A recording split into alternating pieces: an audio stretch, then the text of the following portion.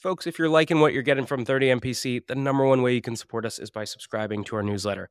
Every week, you only get 2 emails. On Monday, you get a content roll-up of everything that dropped last week. And on Fridays, I pick one topic and I personally write a deep dive on things like how to cold call, how to run a discovery call, or even how to hire an AE. So if you're liking what you're getting here, take 2 seconds, go to the show notes. You'll see a button to subscribe to our newsletter, or you can go to 30mpc.com/newsletter and do it there. We'll catch you soon. Cheers.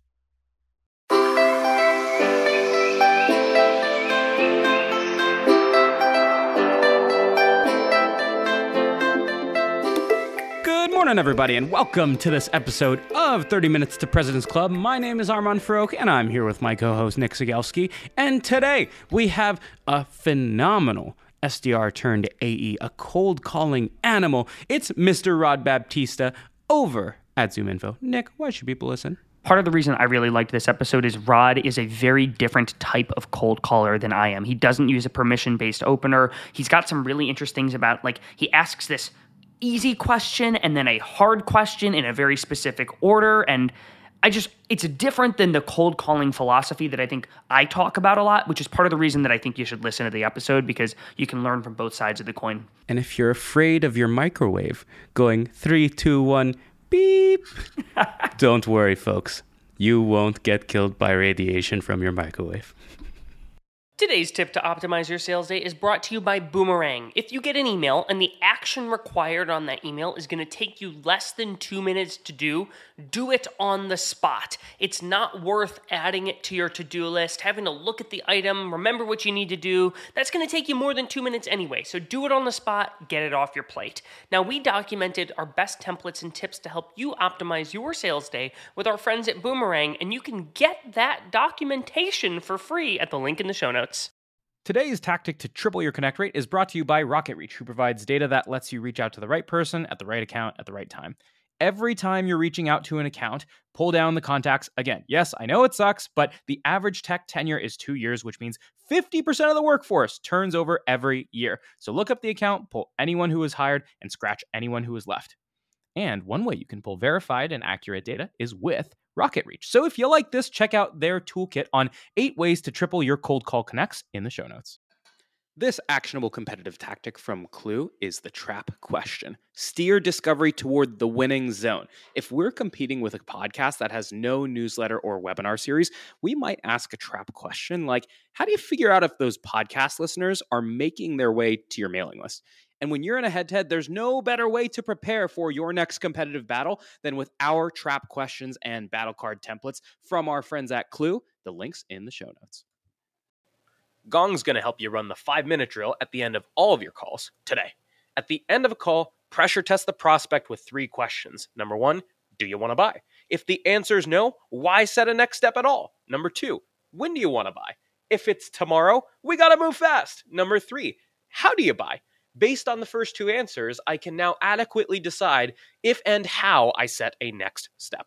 And this was stolen from the Gong 30MPC 90-minute masterclass, and you can steal it too in the show notes. Today's show is brought to you by Exactly Forecasting, which is a flexible sales forecasting solution that uses AI and data to help you call an accurate sales forecast. Gartner says over half of sales leaders don't have high confidence in their forecast. One way we recommend to improve your forecast is to align as a team on explicit attributes that must be true in order to deem a deal forecastable. That way your forecast will get clearer and the team will know where to focus efforts. We put together a forecasting 101 guide with our friends at Exactly. Get it for free in the show notes. All right, Rod, welcome to the show. We start every single interview with your top 3 actionable takeaways, so let's get your 3. Absolutely. First takeaway is third-party value add. Every marketing department is coming up with great content that we as salespeople can use. What sets you apart and makes you a consultative peer is if you bring relevant information. Sometimes that aligns with your value proposition or with your product, but sometimes it's just on the industry and industry trends as a whole. That really sets you apart. And for example, one time I was working with a client who really wanted us to use only their own in-house content, and I found an article by Oracle in conjunction with a nonprofit about how clinical physicians were spending their time on administrative tasks, which really aligned with our value proposition, and it was much more compelling. Beautiful. What's number 2, Rod? Number 2 is client voice. Sometimes people call this voice of customer. There's different terms. Some newer reps are even unfamiliar with the concept. But the bottom line is, when you're saying something, avoid making it sound like it's your thought, your opinion. Have your thoughts come out in the voice of one of their peers or one of their customers. For example, when I'm talking to a VP of sales, I'm not going to say, hey, this is what I think, this is what I know. I'm going to say other VPs of sales are telling me this. Very nice. Round us out. What's number 3, Rod? Always have one usable fact. In today's day and age, personalization is huge. It kind of, in a lot of ways, it's always been. But there's a lot riding on how personalized is your message. How much time have you invested before you've even sent them an email or made a phone call? If you can find at least one piece of information that ideally ties back to either your product, your solution, or the general direction in which you want the conversation to go, one piece is more than enough to get the ball rolling. You don't need to invest more than 5 or 10 minutes of time, especially when you get good at it. For example, one piece that I always leverage as I'm cold calling people now here at ZoomInfo is their tenure at the organization. And I'm always like, hey, I know you've been with the company for 5 years now, a long time. How important is outbound net new business to you? Or if I see that they were a new hire, it's like, okay, I see that you were recently chosen to join the company. Congratulations. Are they growing the teams? Is there a big focus on outbound new business? Use one fact, whatever it may be, tie it back to the direction in which you want to take the conversation. Love this. I want to go back to client voice. And the reason is it reminds me of this one time where I went to my living room when Nick and I were rooming together. And I walked in and I saw him wearing a tin foil hat. And I was so confused. And I was like, Nick, what are you doing? He goes, I'm heating up a burrito, but I'm protecting myself from the radiation. And I fought him to death. But the moment that I told him that our friend, who's a chemistry major, said that that doesn't happen with microwaves anymore, he took the hat off. And so I completely agree with you that you need to make it seem like it's a client voice or a third-party voice. Rod, one of the most common places this happens is actually towards the end of a cold call, when you start getting objections. When people say, I'm on a current solution, or I'm using a competitor, or whatever it might be. So I'm curious, how do you use client voice when you get someone who is on a current solution and may, in fact, love that current solution? So you can say things like, that I've heard that solution is great. I've heard great things about it. In speaking with other people in your role, and speaking with other directors of engineering, vice presidents of IT, managers of sales, the one thing they tell me about that solution is that they wish it had more, or they wish it was a little easier. And I'm just curious, that's when you ask either a very specific question, or you can ask a very broad question. It's like, what is your experience with the solution? Clearly you like it, what has been your experience overall? One thing that's particularly important with competitors is you can't call their baby ugly. And so oftentimes I'll start by complimenting their solution. And I'll be like, honestly, usually it's pretty good. A lot of people really, really like it. But then you can switch to client voice. And you don't say, well, we're better for XYZ. But instead what you can say is, there have been a couple times where XYZ people have switched from that to us. I don't know if that's going to make sense for you, but would it even be worth going through that stuff just so you know it's out there? And what you're letting them know is other people like you have done this thing. I'm not saying I think it's the right thing for you, but do you want to act like other people, right? Well, one thing I want to add here is that story Armand told is totally and utterly false. But if it were true, you should have started by complimenting me on, Nick, I really appreciate how you're looking out for your health. And, I've talked to some other folks who really care about their brain health. Actually, Rod, what you're doing here is really interesting. This client voice thing ties actually to the first takeaway that you had, which was sharing third-party collateral, because you're not credible as a salesperson when the only collateral that you share is your stuff, because they're like, of course this is biased. Actually, anytime that I share a case study or a white paper that my team put together, I call out the fact to the client, hey, we made this, so there is some bias in there, but on page 4, there was a really good piece that ties to the thing that you were telling me on the discovery call. What you are doing is you are calling out the fact that you are, of course, biased as a salesperson, but other people like you have said this, and other media entities who create collateral have created this stuff. I want to go back actually to the very beginning of the cold call, because on the pre-call of this, you were telling me that you're a pretty good cold caller and you've even trained some people on cold calling. And so I'm curious, let's say you're cold calling Armand. What do you do when Armand picks up the phone and he says, hello? Yeah, the first 15 seconds of a conversation are incredibly pivotal. And ideally, you want to figure out the person's name, how to pronounce it, and which version of it they have. For example, my full name is Rodrigo. I never go by that these days. I always go on LinkedIn and I look at people's recommendations at the very bottom to see the people that know them best, the people that have recommended them. Does this person go by Michael or do they go by Mike? And in the case of Armand, I actually know people with your name, so it's familiar for me to pronounce it. But in the case of similar names that I don't know how to pronounce, it's really easy to Google how to pronounce Armand. And then there's usually a YouTube video by like the Dale Carnegie Institute that tells you how to do it. Those things will get you more runway after 15 seconds worth of, hello, how's it going, Armand? This is Rod Baptiste at ZoomInfo. Well, it's really interesting. Like the second that you call him Armand or Armando, he's like, all right, this person doesn't know me. They're not even like associated with my world. And you put yourself into the telemarket sort of territory. What is the next sort of strategy or intent behind that part of the interaction? After leading in with a good pronunciation, knowing how their name sounds, then you can ask for permission. I've actually stopped doing that. I've actually moved away from asking for permission, and I go straight into, in order to be conscious for your time. And then I just kind of segue into it. If somebody can't talk, they'll tell you. If somebody really can't talk, they'll tell you. And if somebody can't talk, they wouldn't have picked up the phone anyways. Asking for permission to continue, being like, it's proper in some ways. And I've seen data that suggests that, it works 50% of the time and it doesn't 50% of the time. It's a very stylistic kind of thing. But I've moved away from it to just going straight into, in order to be conscious for your time, and then I either drop my research, I ask a good question, or maybe I raise some relevant previous interactions, something like that. So let's talk about that. Instead of transitioning to the permission-based opener, you just say, in order to be conscious of your time. Okay? What are the things that I can use after that line to keep someone engaged? In other words, what do you do from that point onward? So a big part of the Vorsight methodology was getting to something we called the common challenge. And this is a couple of blocks down the line, but eventually I want to get to the point where I ask you a really, really good question, right? In order for me to ask you a good question, and by the way, our methodology was so focused around understanding the prospect, understanding the challenges and the trends related to your product and your solution, that you can have an entire conversation without going into an over-explanation of what you do and who you are, right? So I want to get to the point where I've earned the right to ask a really good question.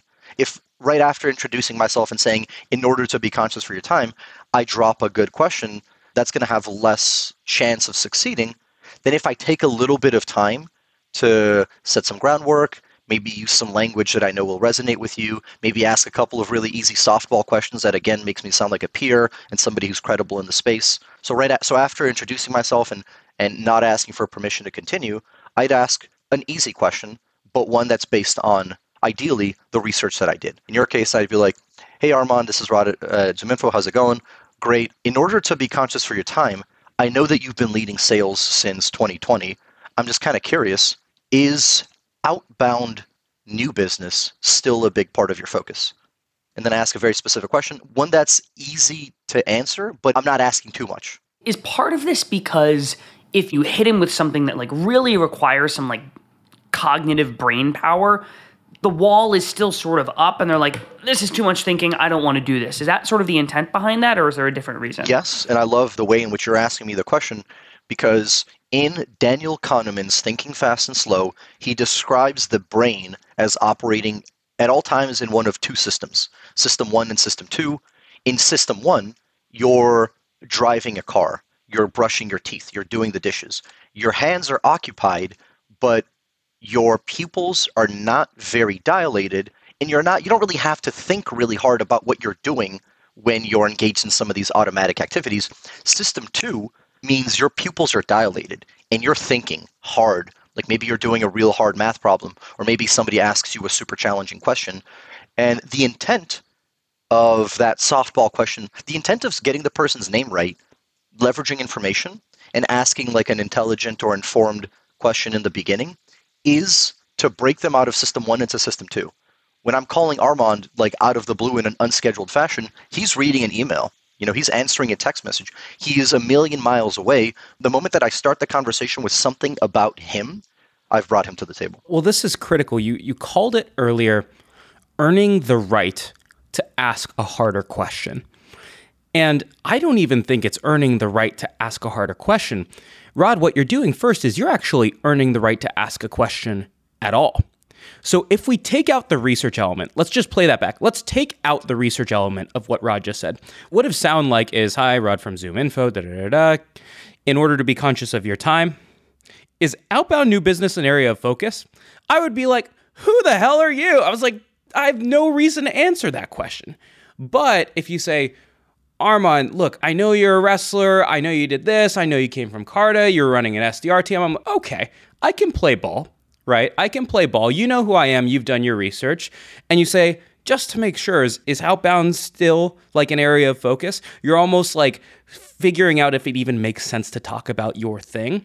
Now I'm at least open to being like, all right, you're basically replacing the permission-based opener with a lighter question that's almost like a qualification question. And you've earned the right to ask that question by looping in what you know about me.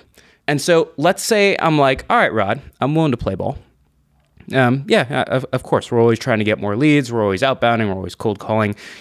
What's this regarding? I would either ask another softball question to try to have a better understanding of their world, or at this point, I might just go straight into the common challenge. And the common challenge for us at Vorsight is a really well-crafted question that they're going to want to answer. And the common challenge is composed of the client voice, right? So if I wanted to go straight into the common challenge, like, beautiful, in speaking with a lot of VPs of sales, they're telling me that, and then you can go with kind of like an industry trend, or like in this case, a global trend of like COVID changed the way people do business. I was kind of curious, how did that impact you? And it's always very important when you go down the common challenge route that your question end in an open-ended fashion. How are you seeing that? How did that impact you? How are you tackling that? What's been the impact or whatever? Or you give them maybe a couple of options. In speaking with a lot of VPs of sales, they're telling me that outbound new business is tough. And one of the core ways in which their sellers are differentiating themselves is on the phone, right? There's sometimes even a generational gap where the newer people are so accustomed to texting that they don't know how to talk on the phone anymore. I'm kind of curious, how have you seen that? Broad question. I touched on a couple of different things. In that case, I also leveraged a potentially biased notion that millennials can't spend more time texting than they do talking to people on the phone than former generations. But in either case, I've established myself as a peer, made it sound like these are not my thoughts. They're coming out. I'm making my own opinions and thoughts come out of my mouth in the voice of their peer. And I'm asking an open-ended question at the end. In the best case scenario, they go on and they tell me, oh man, tell me about it. These kids these days, boy, sure, nobody wants to work anymore and blah, blah, blah, and this and that. And ideally, in the very best case scenario, they just regurgitate pain and they give me everything that's wrong and they give me all of the stuff. And in there, when they're talking, I'm doing some active listening. I'm taking really good notes on the pain, the challenges, and from there, I want to transition into a value proposition. Interesting. So I was going to ask, my guess is if I'm gushing out pain, and then I want to come back to if they're not gushing out pain, but if I'm gushing out pain, and I totally get it, these kids won't dial, I'm a grouchy old man, my guess is you're not going, great, let's meet. Talk to me about the segue from you pulling information and asking questions to now you possibly giving information or telling them how you can solve that problem. That's the transition to the value proposition. That's basically leading up to me making an ask. So in the instance where you're like, boy, tell me about it. These kids don't want to dial. Nobody wants to work. And, the other day I hired a kid to come in and then he showed up to the office 15 minutes late after on his first day. And I'm like, but boy, nobody, back in my day, and you go on and on and on, right? I want to transition to the value proposition. In order for me to do that, first, I'm going to show you that I've heard you. And there's some really easy ways of doing that. Chris Voss in Never Split the Difference talks a lot about how, as a hostage negotiator, if you wanted to just get someone to keep talking, literally repeat the last words they said back to them. If they said, and then nobody wants to work these days, and you can literally just respond to that with and nobody wants to work these days. Even though I'm shaking my head, this is a phone call, you can't see me. I bet you when I tell you something that you just told me, you're going to be shaking your head. You're like, oh yeah, I agree with that opinion. And there's going to be a little bit of you're not going to be conscious of the fact that you just gave me that opinion. That's why you agree with it.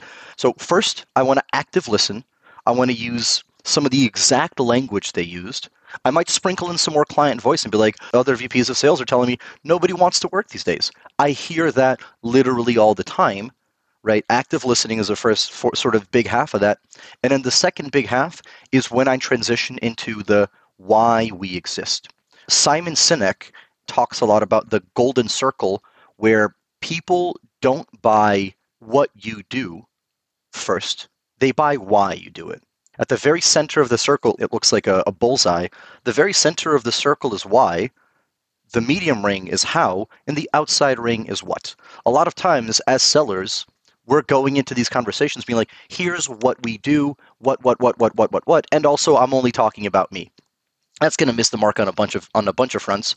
But if you tell somebody, like, instead of like, if you, in the example of you thinking millennials don't like to call, instead of being like, that's what we do, we help millennials call, if you just transition into like, that's why we exist. We exist to empower sales teams to go beyond what they're comfortable with, or to give them the data so that if your teams don't like to call, we'll give them all the email addresses they'll ever need. And if your teams love to call, we'll give them everything they need.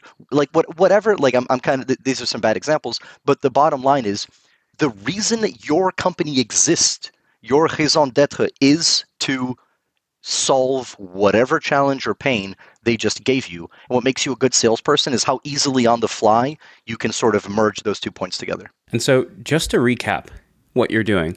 So we've gone through everything leading up to the value prop. So the first thing you're doing is you're introducing yourself, then you're not doing permission-based opener. You then go to, in order to be conscious of your time, you insert your tailoring, and you ask almost like a light question to earn the right to ask a bigger question. Then they answer the light question, and you're really going deep on a common challenge where it's like outbound is just really painful nowadays and COVID, and these kids don't want to dial, et cetera, et cetera, et cetera. And that's when you ask your big question. And then if they're gushing their hearts out, you then say, hey, I hear this all the time. You're first showing that you listened and you heard it, and you're not just jumping right into pitch. And then what you're doing is you're tailoring your pitch and saying, what you just told me is quite literally the reason that we exist, as opposed to saying, ZoomInfo is your single source of truth for contact data information, right? And so I imagine this means you have to be pretty like crafty and good on the fly with describing what your thing does. You can't just have a standard elevator pitch.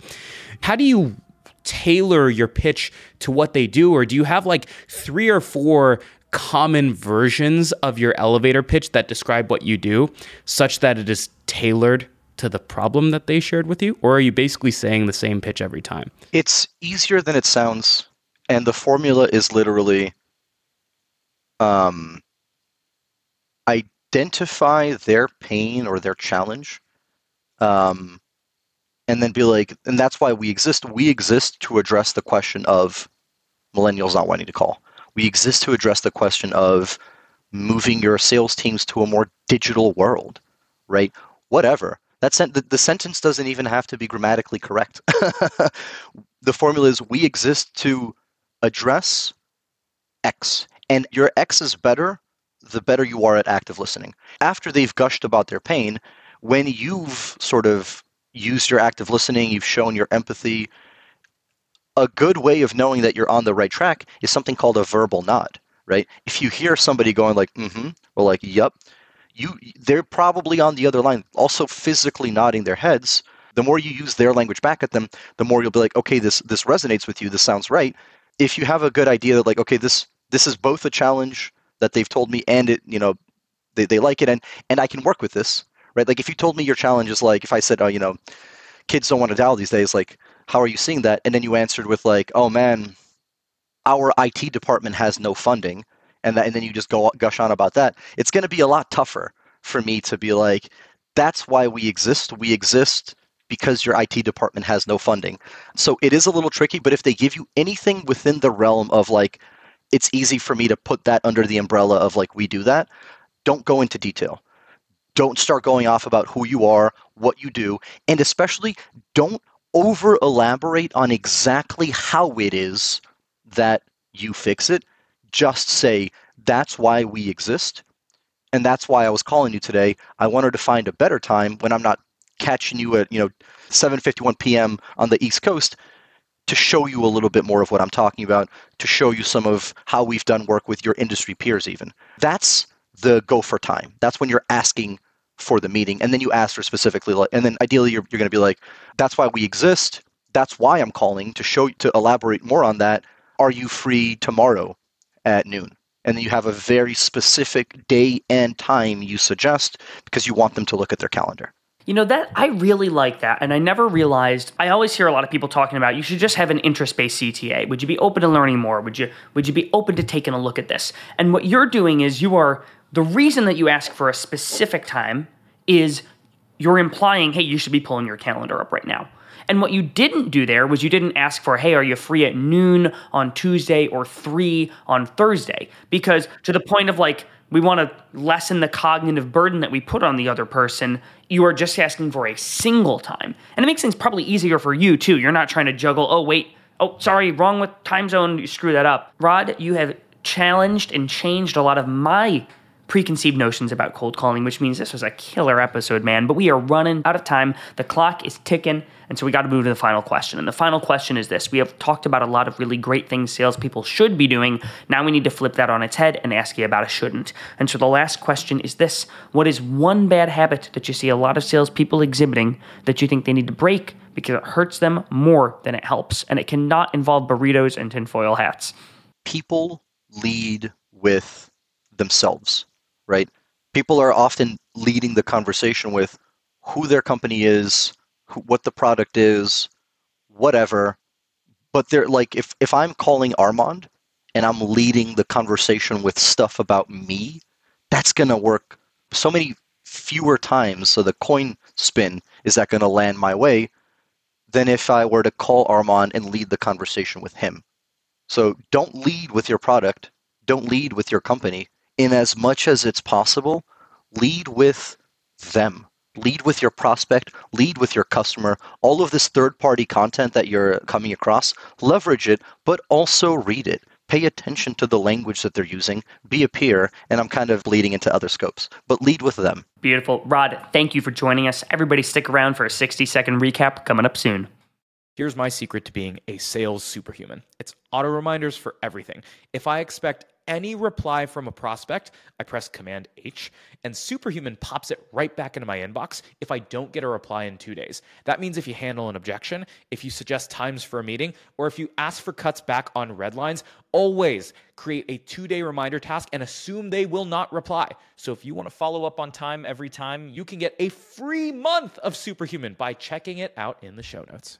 Otter AI's Autopilot for Sales gives you the freedom to sell on your discovery calls by taking notes for you. One of the best ways to deepen your discovery is to ask your prospect about the impetus behind their goals. So when a prospect tells me they want to advertise on more sales podcasts, I'll say, well, it's not every day that you wake up and decide you want to sponsor a podcast.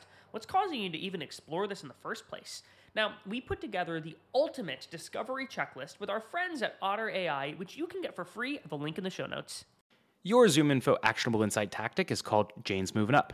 Why? Because that's the email subject line you'll use when you get a real-time notice that your prospect Jane just got promoted. From there, in the email, explain how ZoomInfo helps rising sales leaders win their first 90 days on the job by highlighting coaching opportunities or supporting a team-wide prospecting push.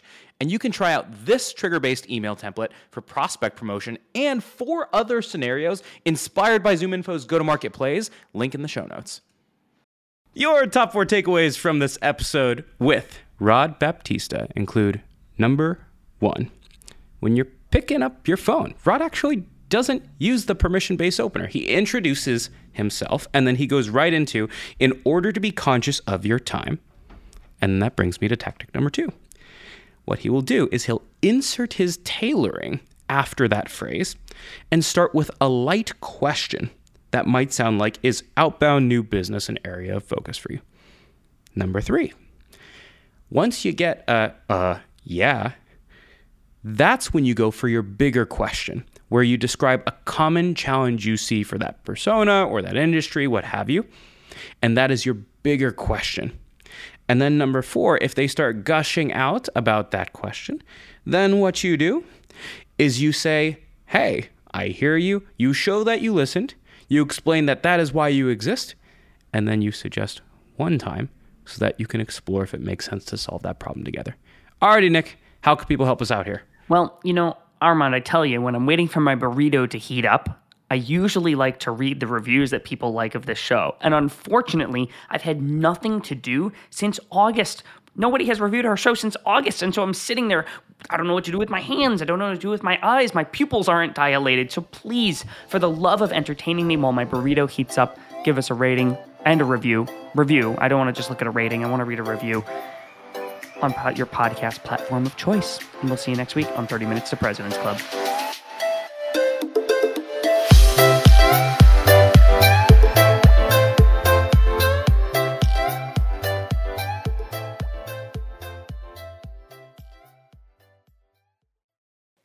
Gong's going to help you run the 5-minute drill at the end of all of your calls today. At the end of a call, pressure test the prospect with 3 questions. Number 1, do you want to buy? If the answer is no, why set a next step at all? Number 2, when do you want to buy? If it's tomorrow, we got to move fast. Number 3, how do you buy? Based on the first 2 answers, I can now adequately decide if and how I set a next step. And this was stolen from the Gong 30 MPC 90-minute masterclass, and you can steal it too in the show notes. Today's show is brought to you by Exactly Forecasting, which is a flexible sales forecasting solution that uses AI and data to help you call an accurate sales forecast. Gartner says over half of sales leaders don't have high confidence in their forecast. One way we recommend to improve your forecast is to align as a team on explicit attributes that must be true in order to deem a deal forecastable. That way your forecast will get clearer and the team will know where to focus efforts. We put together a forecasting 101 guide with our friends at Exactly. Get it for free in the show notes.